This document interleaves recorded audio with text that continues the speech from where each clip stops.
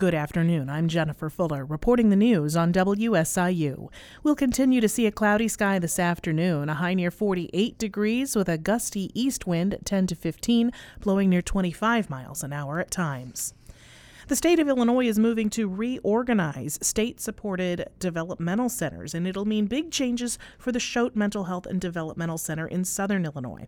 Governor J.B. Pritzker's office says the state plans to repurpose Choate over the next 3 years and move roughly half of the facility's residents with intellectual and developmental disabilities to new community-based centers or other state-run facilities.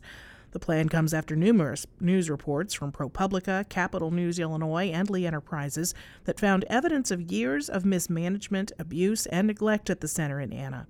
Questions about potentially closing Choate altogether led Republican lawmakers to call for more accountability, additional staff, and other improvements.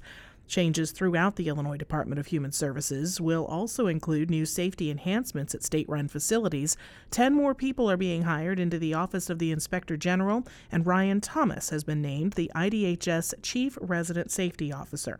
The governor's office says Choate's new makeup will allow the facility to meet patient capacity needs as well as other, quote, urgent state needs, though those needs were not immediately spelled out.